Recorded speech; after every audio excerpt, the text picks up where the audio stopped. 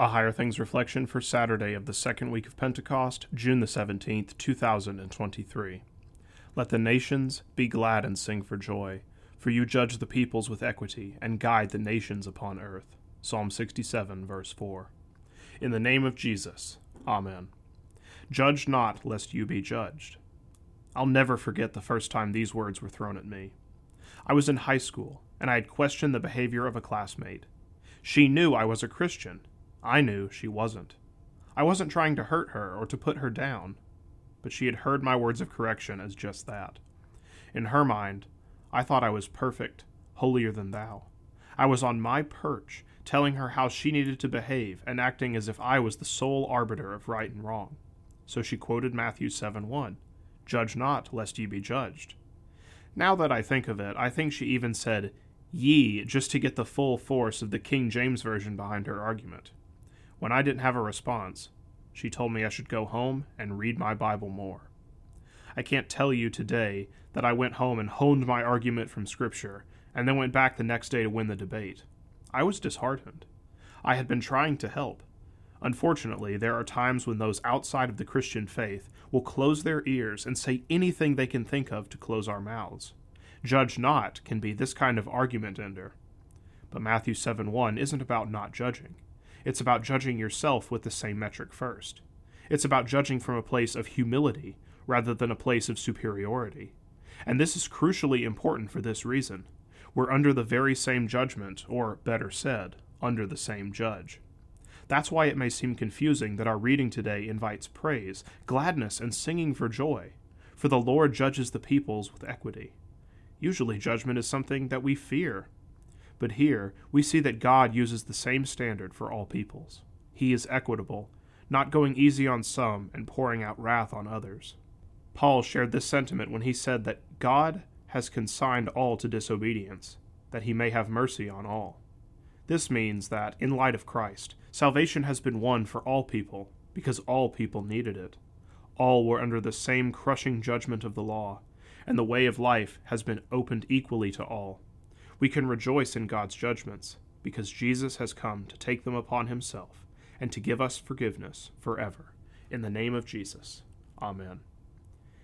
He comes to judge the nations, a terror to his foes, a light of consolation, and blessed hope to those who love the Lord's appearing.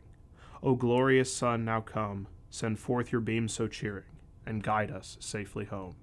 Amen. LSB 334, verse 7. I thank you, my heavenly Father, through Jesus Christ, your dear Son, that you have kept me this night from all harm and danger, and I pray that you would keep me this day also from sin and every evil, that all my doings in life may please you. For into your hands I commend myself, my body and soul, and all things.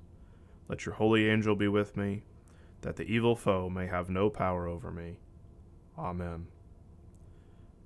Our Father, who art in heaven, hallowed be thy name. Thy kingdom come, thy will be done, on earth as it is in heaven.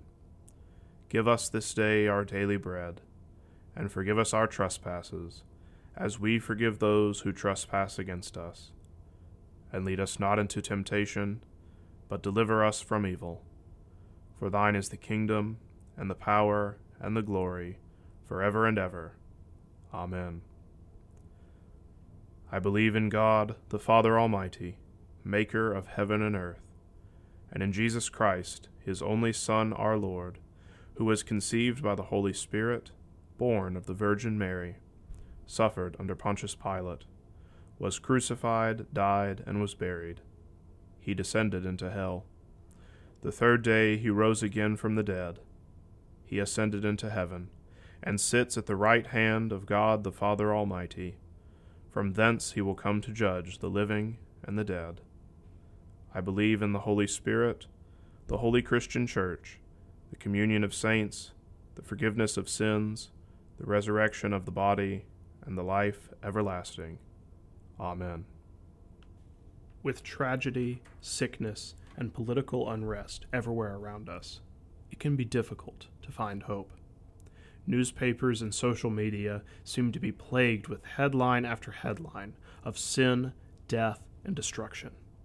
How can we find hope in these seemingly hopeless times, and how can we provide hope for others?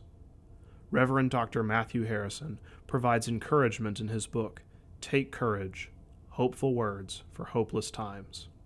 He reminds readers of God's words of hope and promise, and points us toward trusting in Jesus during our temporary earthly struggles. Take Courage, now available from Concordia Publishing House.